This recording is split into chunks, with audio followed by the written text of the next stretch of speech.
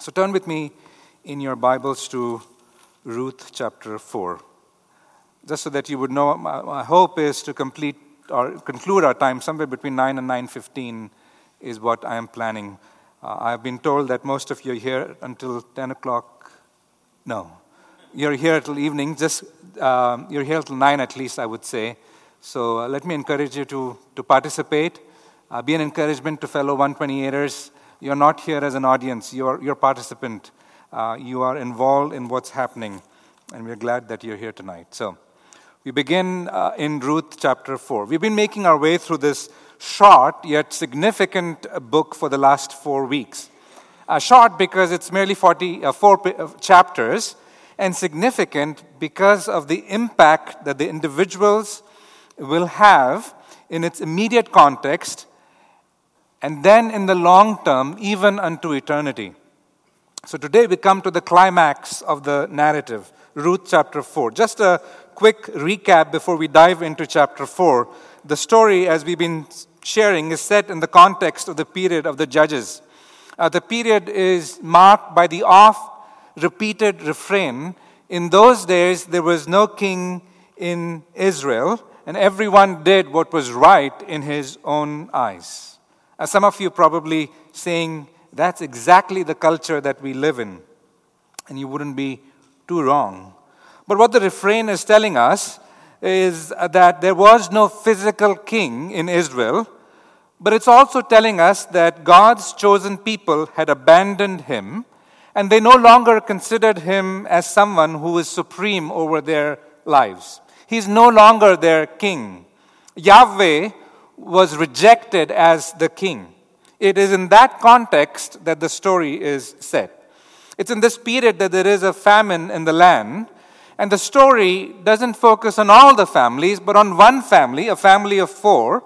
Elimelech is the father, the dad, whose name means, my God is king. His wife, Naomi, that means pleasant. And then there are 2 sons that they have, Mahlon, which means sickly, and Chilion, which means pining. And instead of remaining in Bethlehem and repenting, Elimelech chooses to uproot his family and go to the land where Yahweh was not known and neither worshipped. That is the land of Moab. And within a few days of reaching Moab, Elimelech dies. His sons then end up marrying 2 Moabite women by the name Ruth and Orpah, who are very likely Chemosh worshippers, a worshipper of the god of the Moabites called Chemosh. 10 years roll by, and eventually the 2 sons also die, leaving not 1 but 3 widows behind. So there is pain in the family. There's a pain of not being among your people, your immediate sons and husband. And there is the pain of having no people that are your own because she's in a foreign land. And so after hearing that the Lord had visited his people, Naomi decides to pack her bags and head back to Bethlehem. And after an intense discussion that's recorded for us in chapter 1 with Orpah and Ruth, Naomi decides to take Ruth with her. Now that is a sign of Ruth's conversion. That was Act 1. Takes us from Bethlehem to Moab and then brings us back to Bethlehem, right as we are told at the end of chapter 1, right at the beginning of the barley harvest, which is somewhere around early April. That's Act 1. Chapter 1, verse 1 to verse 22. Act 2 begins with the last verse in chapter 1, takes place in the fields of Bethlehem. Act 2 takes place in the fields of Bethlehem as Ruth expresses a desire to work so that she and Naomi may have something to eat. And then we are told she happened to be in the field of Boaz, who is a close relative. And we learn there that in the life of a believer, there are no accidents. Nothing just happens by chance. We also learn that God may not be seen as someone who is actively working, but he is working to accomplish his plans and purposes. We also see that Boaz deals kindly and generously with Ruth. And then the season comes to an end but we don't see Boaz taking any initiative on his part to advance the relationship with Ruth. And we noted that he had good reasons not to do that. We saw that last week. That brought us to the close of Act 2. In Act 3, which we looked at last week, we learned that it is now up to Naomi to come up with a plan to seek the security of her daughter-in-law. That is, to seek a husband for her. And she guides Ruth to convey to Boaz her intentions of marrying him. Ruth has given ample evidence of her conversion so far, and in chapter 3 at the beginning she gives us one more evidence of her conversion by trusting in her mother-in-law's plan, by listening to someone who is a godly woman in her life. What is the plan? The plan is to go to the threshing floor to without making yourself known to Boaz, and then in the darkness of the night, uncover his feet when he sleeps. By the way, as we learned last week, that is not prescriptive. That's not telling us what we should do in our case. That's describing to us what happened. And Naomi tells her that will convey to him what needs to be conveyed. And that is exactly what happens. God has prepared Boaz's heart for this. He gets the message and he agrees to redeem Ruth. That is the end of Act 3. And so today we come to Act 4. If I had to summarize tonight's lesson and put it into a theme format, it would be this.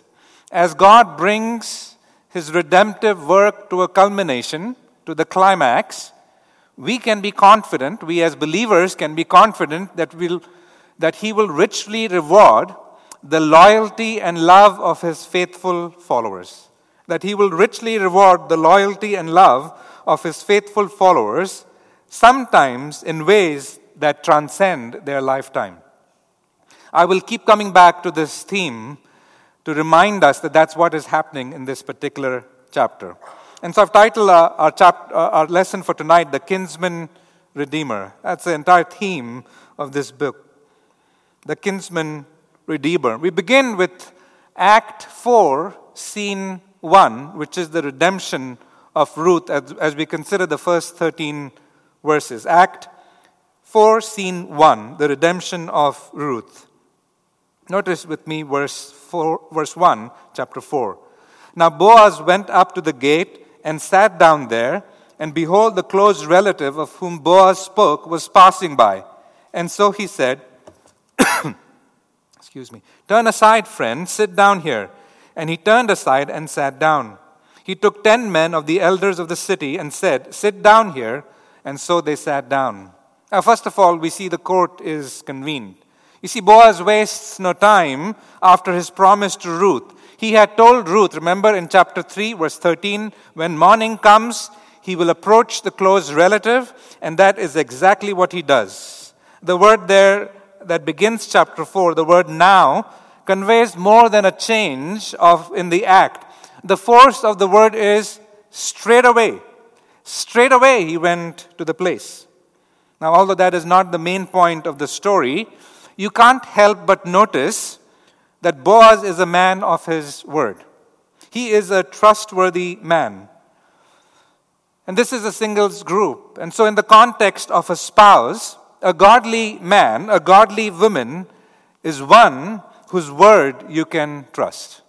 A godly man, a godly woman is a woman whose word you can trust. And so Boaz heads straight to the gate. The gate was not just a place for entry and exit, as we think of gates today. Gates in those times was actually the town center, the place where important business of the city was conducted. The leaders of the city, generally known as the elders, met there to make decisions for the city and even pass judgment. If there was buying and selling taking place, for example, there was a place to sit, and there was a place to hear the case. And then if it was something that involved passing a judgment, the decision of the elders was binding on the people. So it was an important place. And early in the morning, before shops opened and the routine of the day convened, Boaz heads straight to the gate and waits there for the close relative. And as has happened in the past, the close relative happened to pass by just then. Imagine someone orally sharing this story. Imagine the narrator sharing this story and winking at his audience when sharing this part. It just happened, that this close relative was passing by. And so what does Boaz do? He calls out this man.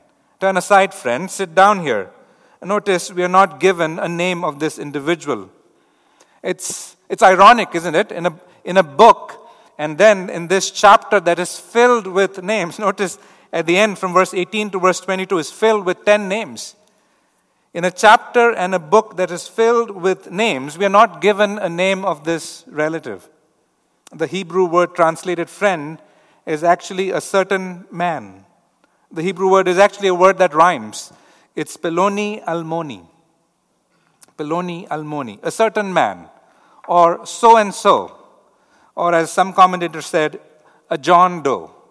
I don't know who that is, but apparently that's a very common name. I haven't met any John Does, but apparently this is a John Doe, a common so-and-so. Peloni Almoni. So he heard Boaz's call and he joined the meeting. And as was the requirement and the custom, there needed to be witnesses to this transaction. So notice verse 2. So we have 10 elders that Boaz invites them to join. And the same request is made of them. And they too oblige. And so the stage is now set for the transaction to be discussed. The court is convened. That takes us to the right is surrendered, the right that is surrendered. Boaz begins by providing the context to the transaction. As he directly addresses Peloni Almoni, the Mr. So-and-so. Naomi has come back, he says in verse 3, and the land of Moab, from the land of Moab earlier this year. And as his widow, she would like the closest relative of her husband to have the right to take ownership of the land that belonged to Elimelech. Now, according to the Mosaic law, the land was never to leave the family. That was the intention. The land should never leave the family. It was permanently given to a family, and the institution of the Redeemer, the Goel, was designed to prevent this from happening. As regards to the inheritance, that was the law as regards to the land. But as regards to inheritance, in Numbers chapter 27, verse 9 to 11, we are told that the inheritance first passes from the father to the son. Now, if there were no sons in the family, then it passed to one of the daughters or the daughters. If there were no daughters, then it passed to the man's brothers. If he had no brothers, it passed to the man's dad's brothers or man's father's brothers. And if even that was non-existent, he was non-existent, then it passed to the nearest relative. So sons, daughters, the brother of the man, the brother of the father's, man's father, and if none of them were existing, then it passed on to a closest relative, near relative. That's where we are with this particular text. But who do you see missing in this pedigree? Did you notice that there's one individual that is missing? Not a trick question. Wife, the widow is missing, isn't it? The widow is missing. And so all Naomi was doing was saying, look, here is the land that my husband owned. Can a close relative claim ownership of this land? She didn't, the word there translated as sell is actually not the right word. It is essentially, she's asking someone to claim ownership of that land. She's not selling that land. And according to the Mosaic law, you could keep the land until the 49th year. And in the 50th year, which is called the Jubilee year, it went back to the original owner. And so Boaz is acting like a middleman to make this transaction happen. But notice a few things that Boaz does. He draws the connection between him, Mr. So-and-so, and Elimelech. And he says, that was our brother, verse 3. Then he gives Mr. So-and-so, who was a close relative, the first right of refusal. Notice verse 4. He says, claim ownership of the land before all of the elders here. Redeem it. But if you don't claim the ownership of the land, if you don't redeem it, let me know, because there's no one but you to redeem it. And then he slips that last line in there. And I am after you. End of verse 4. You have the first right. I want you to have the right to redeem this land. And this was an honorable thing to do so that the land did not go to someone else. To redeem something was an honorable thing to do. It was what the law had commanded. And Boaz has made his case. And thinking from Mr. So-and-so's perspective, Peloni Almoni, there was nothing to lose and everything to gain. He is claiming ownership of the land. Now, depending on how many years were left until the year of the Jubilee, there may be 20, 30 years that he can hope to reap from the land. This was a risk-free opportunity with really unlimited potential. And this was no brainer for Mr. So-and-so. Yes, he says, I will redeem it. Notice at the end of verse 4. I will redeem it. I will do it. I'm happy to oblige. Thank you very much. Now, if Ruth was in the audience or listening to this conversation, can you imagine what must have happened to her? Her heart must have sunk. Oh no, this is not what I had hoped for.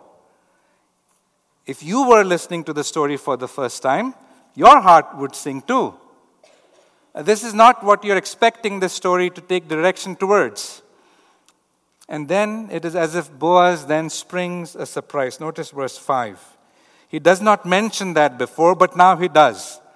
All right, if you receive the land, you claim ownership to the land, you will also need to claim ownership of Ruth, the Moabitess. You can almost hear him emphasize the Moabitess part. The widow of the deceased, he says, you need to marry her, and you are to do that in order to raise the name of the deceased on his inheritance. Now, at the mention of marriage to Ruth, verse 5, notice what the closest relative does. His balloon is really deflated. Verse 6, I cannot do that. I cannot redeem it then. Because if I do that, he says, verse 6, I will jeopardize my own inheritance. That is, I will be obligated to treat the children that will come out of this marriage the same as my own children. So if I have $100 to give to my children, I will need to also distribute it equally if I have children from Ruth. That's what it means. And therefore, he says, you go ahead and redeem it. I surrender my right of redemption because I cannot redeem it. You see, Peloni Almoni wants the benefits of redemption, but he does not want the responsibilities that come with redemption. He was happy to take the land, but he's not happy to take the responsibility that comes with the land. He wants the profits, but he does not want to put in the hard work. He wants his name in the news, but does not want to make any efforts. No wonder his name is not mentioned. He has no identity. Mr. So and so. And at this point, before we begin in verse 7, there's a brief pause in the story. As the narrator of the story takes the time to explain a custom, he takes the time to explain the custom basically because when the book was written, the custom may not have been in existence. And he also takes the time because we may not understand why what is happening is happening. Notice what he says, verse 7. There was a custom, he says. And it was a custom related to redemption and exchange of land. In order to finalize the deal, and the man, to convey his agreement to the deal, removed his sandal and gave it to the man whom the right was surrendered to. It indicated a transfer of right. Notice, now this was the custom in former times in Israel concerning the redemption and the exchange of land to confirm any matter. A man removed his sandal and gave it to another, and this was the manner of attestation in Israel. Now you might say, why a sandal? I mean, he's one sandal short as he leaves from there. And you would be right. But here is the significance of that. Sandal, as you know, is what you wear on your feet. It was a footwear. And what it signifies is that the land on which I would have walked with these sandals and claimed as my own, the right to that land I give to you. And so that's what the relative does in verse 8. Buy it for yourself, he says, and he removes his sandal. That brings us, thirdly, to the agreement that is finalized. Verse 9 and verse 10. Then Boaz said to the elders and all the people, "You are witnesses today that I have brought from the hand of Naomi all that belonged to Elimelech and all that belonged to Chilion and Mahlon. Moreover, I have acquired Ruth the Moabitess, the widow of Mahlon, to be my wife, in order to raise up the name of the deceased on his inheritance, so that the name of the deceased will not be cut off from his brothers or from the court of his birthplace. You are witnesses today." He says to them, "You are witnesses today that I have bought the land of Naomi and all that belonged to Elimelech and belonged to his sons Chilion and Mahlon. And moreover, I have the land. Along with the land, I also acquired," he says, "Ruth the Moabitess." And for the first time, we are told whose wife she was. Says the widow of Mahlon. To be my wife, he says, and I'm going to do this because I want to raise up the name of the deceased on his inheritance. And so the name of the deceased will not be cut off from the brothers or from the court of the birth of his place, and you are witnesses to this today. What he is doing then is that he's finalizing the deal. He is doing his part to close the deal. So what is the response from the elders? Fourthly, the blessing is pronounced. Notice verse 11. To his last statement that you are witnesses, they wholeheartedly agree. Our English language uses three words. We are witnesses. But the Hebrew has only one word, witnesses. That's right, you are right. We are witnesses. And then they proceed to pronounce a blessing. Notice verse 11. All the people who were in the court and the elders said, "We are witnesses. May the Lord make the woman who is coming into your home like Rachel and Leah, both of whom build the house of Israel, and may you achieve wealth in Ephrathah and become famous in Bethlehem. Moreover, may your house be like the house of Perez, whom Tamar bore to Judah, through the offspring which the Lord will give you by this young woman." Notice the series of blessings. First, they begin by invoking the name of Yahweh. May the Lord, may Yahweh make the woman who is coming into your home, that is Ruth, may Yahweh make her like Rachel and Leah. And so if you don't know who Rachel and Leah is, Rachel and Leah, they are sisters who are married to the same man. They are married to Jacob. Their story is mentioned from Genesis 29 onwards. And they are the one who built the house of Israel, which means the sons that came from them or their maids ended up becoming the 12 tribes of Israel. And so the blessing is that may your house be like that. Can you imagine? This is a Gentile woman. This is a Moabite. And they're pronouncing a blessing that was expressly something that was focused on two women from whom the tribes of Israel came. Next, they say, secondly, may you achieve wealth in Ephrathah. This is the third time the same word wealth is used. In chapter 2, verse 1, Boaz is actually introduced to us as one who is a wealthy man. And then chapter 3, verse 11, Ruth is described as a woman of excellence. And we understood that the word may mean wealth or material prosperity, but as we have seen the last two times, it indicates the character of a person. The indication is to the children that will come from Boaz and Ruth. As you and Ruth are man and a woman of excellence, may the children that come from you also be men and women of excellence. Number 3, may you become famous in Bethlehem. May your name be known in Bethlehem. May you become famous. But you can't help but think of the nameless close relative that we just met. Unlike him, may your name be known. And then number 4, may your house be like the house of Perez, whom Tamar bore to Judah through the offspring, which the Lord will give you by this woman. Now wait a minute. Who is Perez? House of Perez? who Tamar bore to Judah? Who is Perez? Who is Tamar? Who is Judah? Why are they mentioned here? Well, Judah is, of course, we know that he's Jacob's son and a brother to 11 other men, and all of whom then ended up becoming the 12 tribes of Israel. That we know. But Tamar was Judah's daughter-in-law. Turn in your Bibles to Genesis 38. Genesis chapter 38. This tells us, the reference to Tamar and Judah and Perez tells us that the writer has Genesis 38 in mind as he's writing this chapter. Tamar was Er's wife. Where do we find that? Verse 6. Now Judah took a wife for his firstborn, and her name was Tamar. So Tamar is Er's wife. But as we look down, verse 7, we are told was evil in the sight of the Lord. And so what did the Lord do? The Lord took his life. Verse 7. And so according to what eventually became known as the Levirate law, when a brother died leaving a widow, the next brother was to take his widow as his wife to raise an offspring.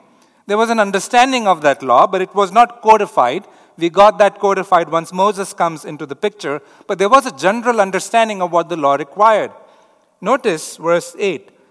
Then Judah said to Onan, Go in to your brother's wife and perform your duty as her brother-in-law to her and raise up offspring for your brother. But what did he do? Notice verse 9. Onan knew that the offspring would not be his. So when he went into his brother's wife, he wasted his seed on the ground in order not to give offspring to his brother.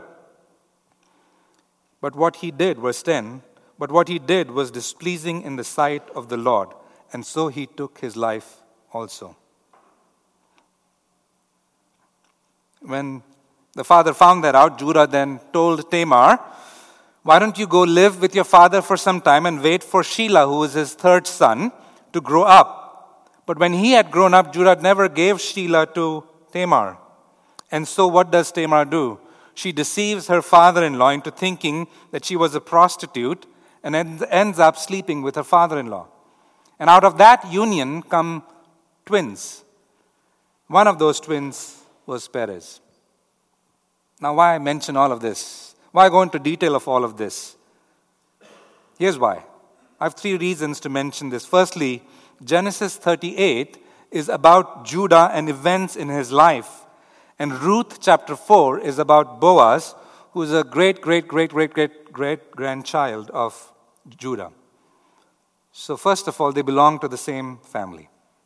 But secondly, and this we find from Genesis 49, remember when Jacob is with his son, Genesis 49 verse 10 tells us that he tells his sons, specifically Judah, he tells Judah, the scepter will not depart from you.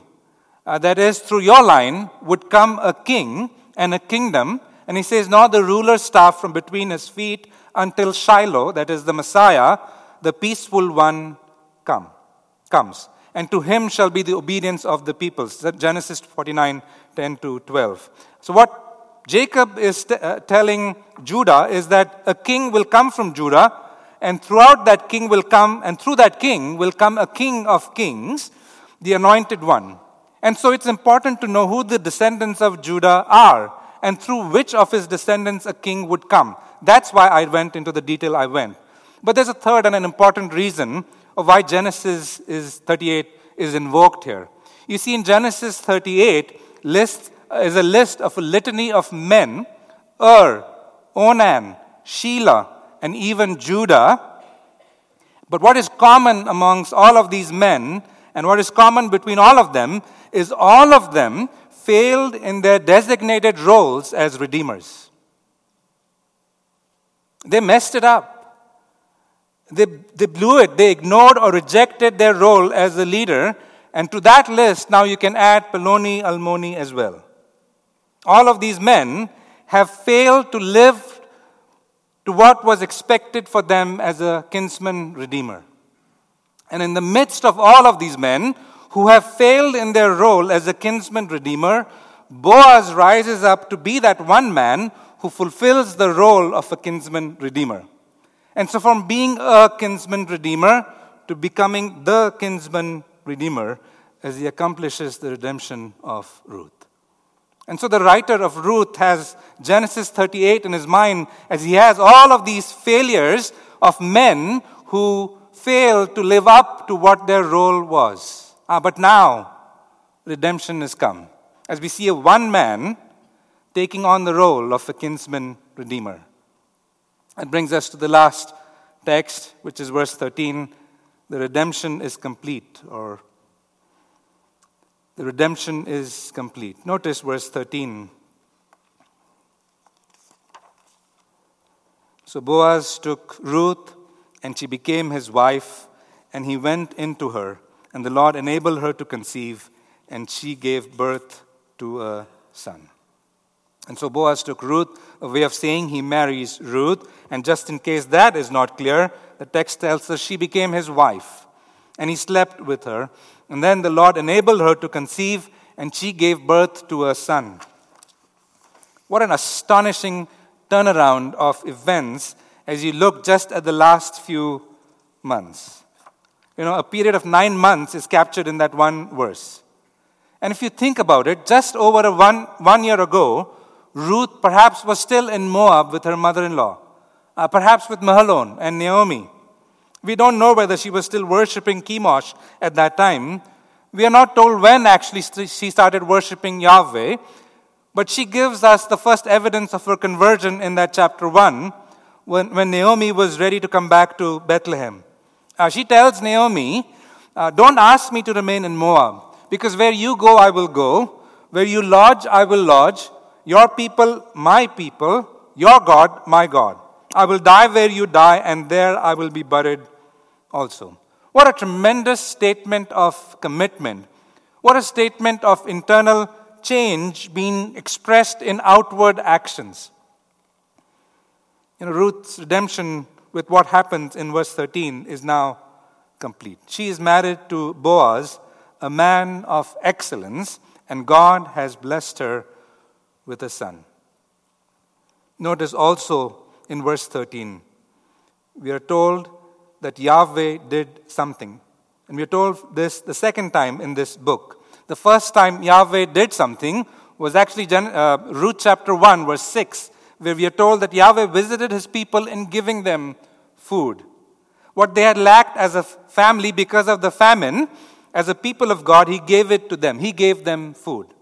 And now we are told Yahweh enabled her to conceive. Ruth's husband, Mahlon, had died. Her brother-in-law had died. And her father-in-law had died. But now, God gave Naomi and Ruth a new life. Don't also miss the fact that for the 10 years that Ruth was married to Mahlon, she did not conceive. And now the very life giver himself, the one who has the authority to give life and take life, he is the one who opens Ruth's womb, who enables her to conceive, and then she gives birth to a son. Let me remind you of the theme again.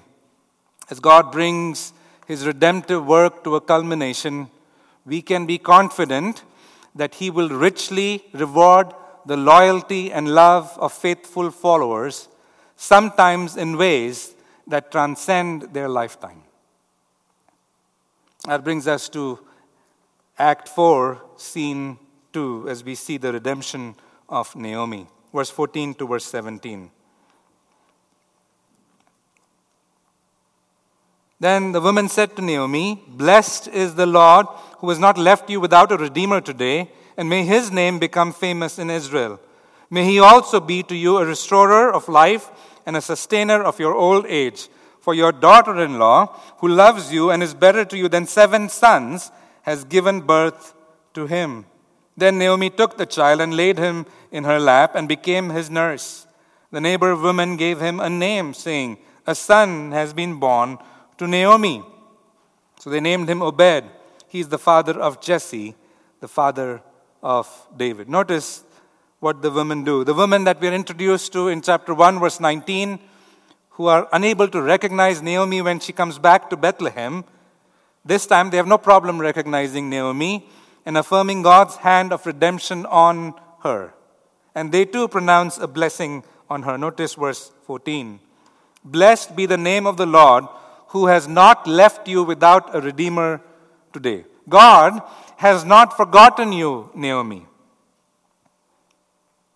Perhaps you're sitting here,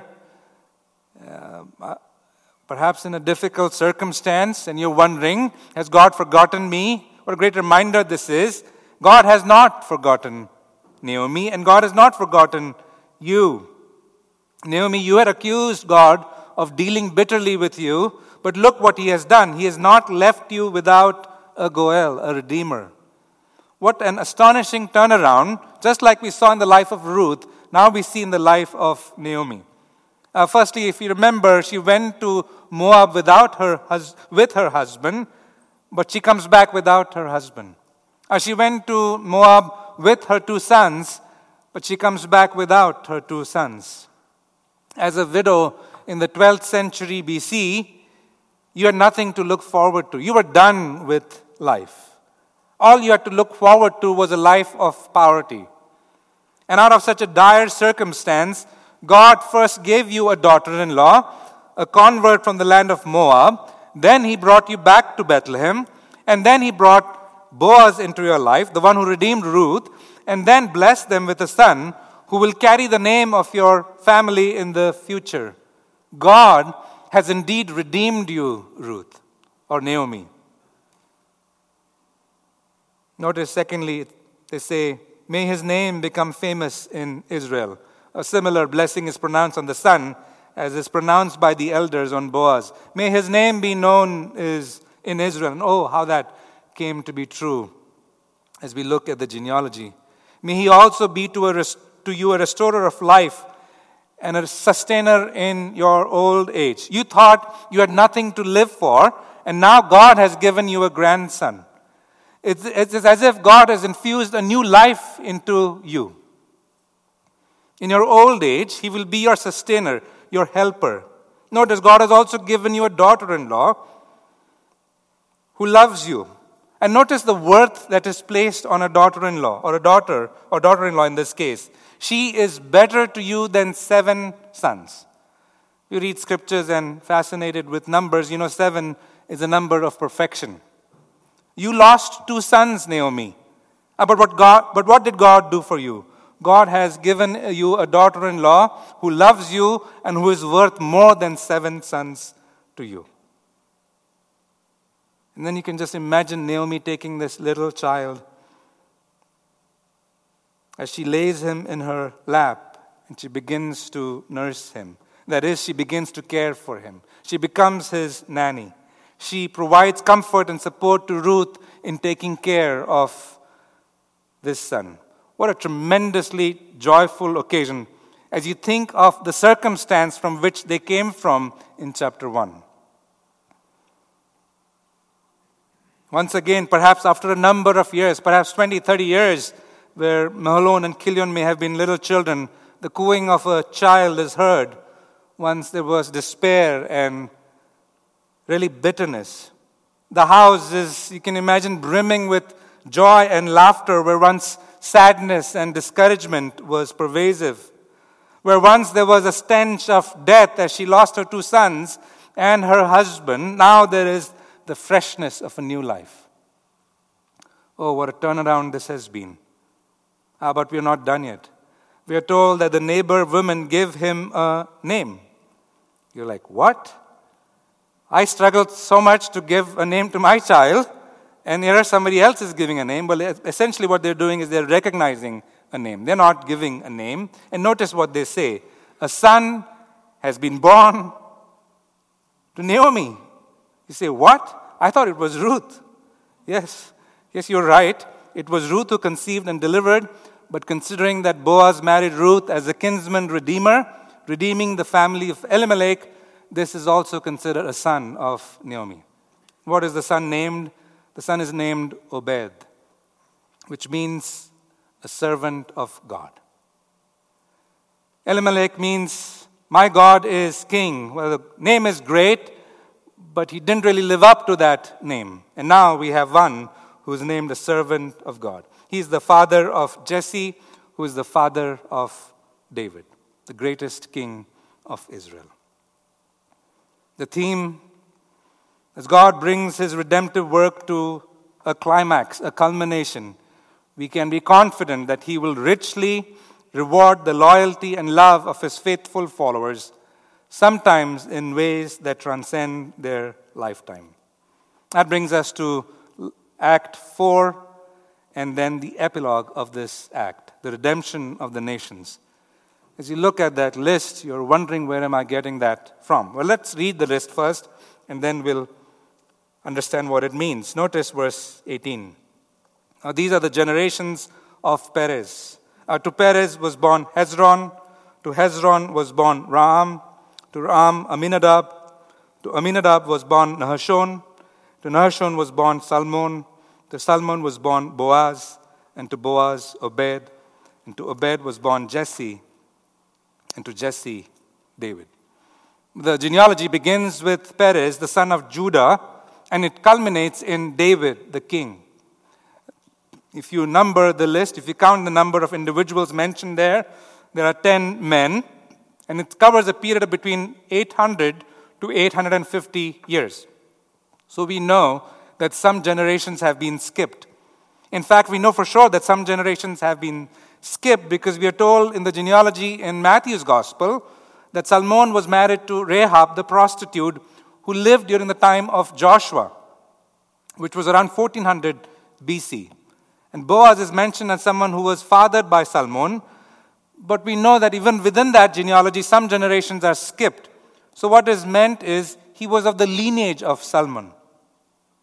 Notice, secondly, the period of the judges is now connected to the monarchy. It's as if Ruth is the bridge between Judges and 1 Samuel. Even though Saul was the first king, yet we know that he disobeyed God, and he did not give any evidence of his faith. So in a sense, David, the man after God's own heart, is really the first true king of Israel, the kind of king that God was pleased with. And so the text acts as a bridge between these two periods, the period of the judges and the period of the kings. Thirdly, we have to ask, all right, we get it that David was king, but so were the others. Why single out David? Because it was through David, as I mentioned before, that the Messiah would ultimately come. Turn with me to 2 Samuel chapter 7, verse 12. 2 Samuel chapter 7, verse 12. If you know your Bibles, you will know that this is the Davidic covenant, God's covenant with David. Notice verse 12. This is God talking to King David.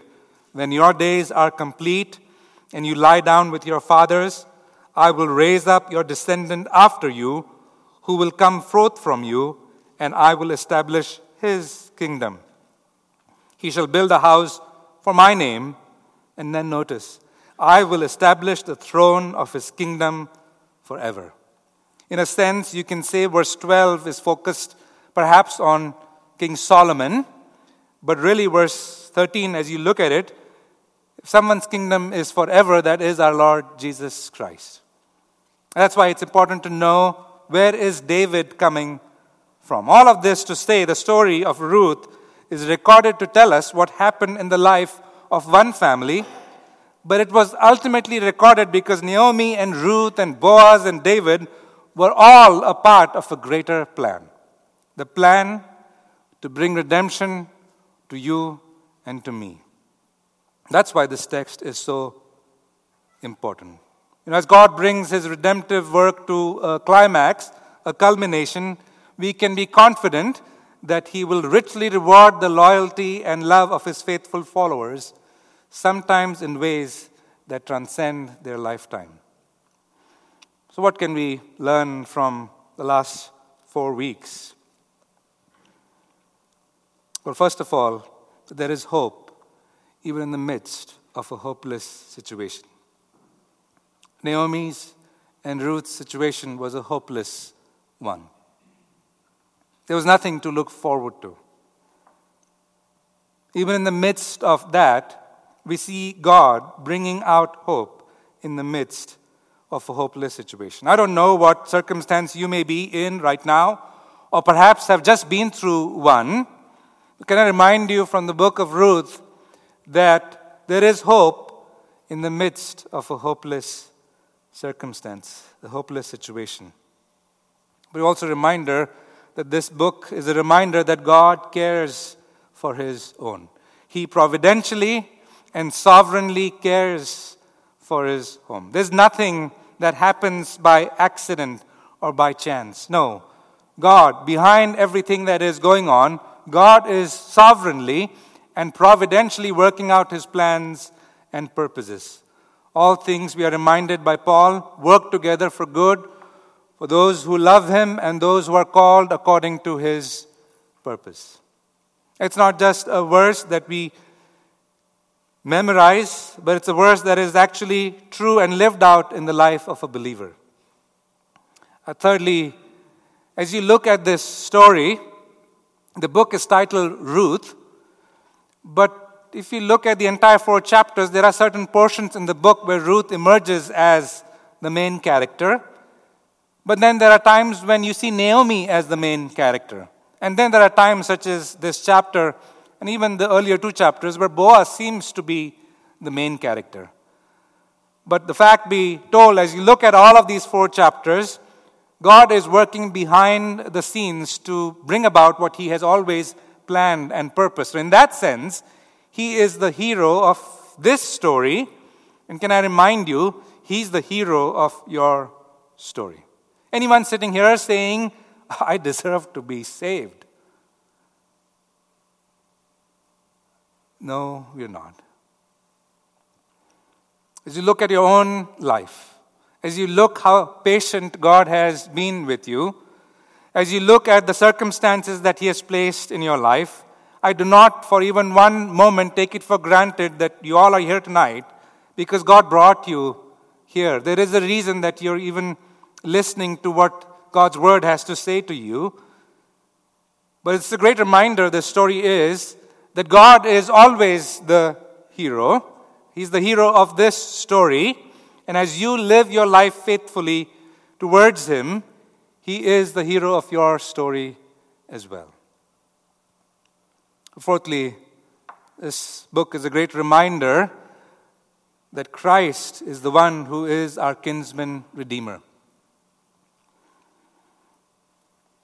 Zacharias, the father of John the Baptist, says this about the Lord Jesus Christ: "Blessed be the Lord God of Israel." He says, "For He has visited us and accomplished redemption for His people." Luke chapter 1, verse 68. As great a redeemer Boaz was to Ruth, at the end of the day he died. But his life really pointed to the ultimate kinsman redeemer who was perfect and who was always alive. Who is this redeemer? Who is a redeemer really to begin with? A redeemer is the one who secures the release of another person from harm or oppression or enslavement. A redeemer restores the rights and freedoms lost. And that is exactly what our Lord has done for us. As someone who are born sinners, we are enslaved to sin. We were in darkness and under the dominion of darkness. But God became man, that is the Lord Jesus Christ, and He rescued us, Colossians 1:13, from the domain of darkness and transferred us, delivered us into God's kingdom, His kingdom of light. See, Jesus redeemed us by giving us His life as a ransom. And His death on the cross paid the ransom price to set sinners free from the bondage of sin. Jesus, you see, redeemed us by taking the curse upon Himself, one whose blood was shed for you and for me, the one without blemish or defect. He is the very fulfillment of the Scriptures. He is the very Redeemer that you and I have. What a Redeemer. Let me stop and ask, is He your Redeemer? Have you repented of your sins and placed your trust in the only one who can redeem your life of sin and hopelessness and give you a new life and a new purpose? if He is your Redeemer already, He deserves all our praise and worship and a life that is fully committed to His plans and purposes. Christ, then, is the kinsman Redeemer. Another lesson that we can learn from this book is we have to strive to be a man or a woman of excellence. Ruth, I can guarantee you, Ruth had no idea that millions of people will be reading her story and drawing lessons from her life. If you were to meet her one day in heaven and ask her, "Tell me the 3 keys to success in your life," she would say, "What are you talking about?" Right? I just did what was required of me.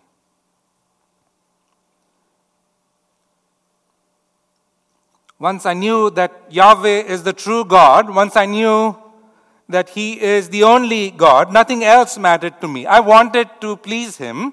I wanted to live my life as if He was always with me, and He was. I wanted just to be a faithful follower of Christ, or Yahweh in this instance. And in the process of doing that, she became a woman of excellence, one with high integrity and character, one who was humble and submissive, one who obeyed God because she loved God. May that be true of you and me, that we would be striving to live as men and as women of excellence. Why?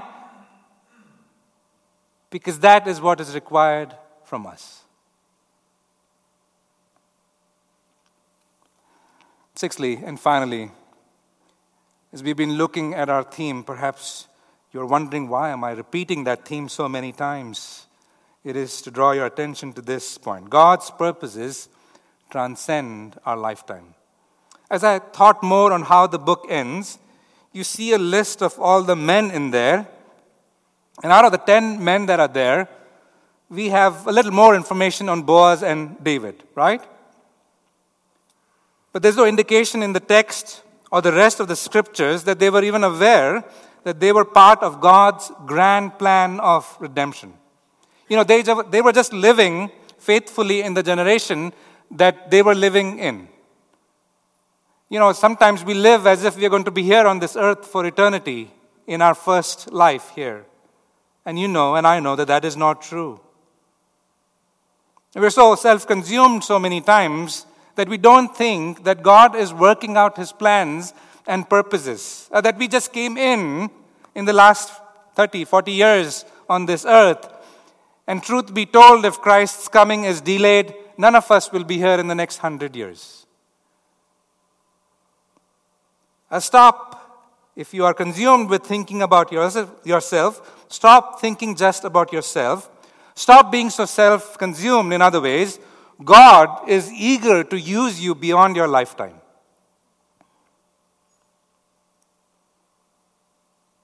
I don't know when the last time you thought about this in this way. Perhaps you thought about it today. Perhaps you never thought about it this way. But the God that you and I believe in, He's a God that transcends generations. He's the one who existed when Adam was in the Garden of Eden. He's the one who existed when Boaz came onto the scene. He's the one who existed when the Lord Jesus Christ was born. He's the one who has existed the last 2,000 years. He exists right now, and He will continue to exist throughout eternity. We are, and we have the opportunity as His children, as a part of His family, to be a part of His plan. May it be said of us that we just did what was required of us to do. Let me close our time in a word of prayer. Father, we thank You for these lessons from this wonderful book. May we be like Boaz and Ruth in the sense that we would be men and women of excellence. Lord, remind us that for those of us who claim Him as our Redeemer already, may our lives reflect that. May our lives be filled with thankfulness for this wonderful Redeemer who gave His life as a ransom for us, as a ransom for me. May our life be marked by praise and worship to this great Redeemer. We ask these things in Christ's precious and worthy name. Amen.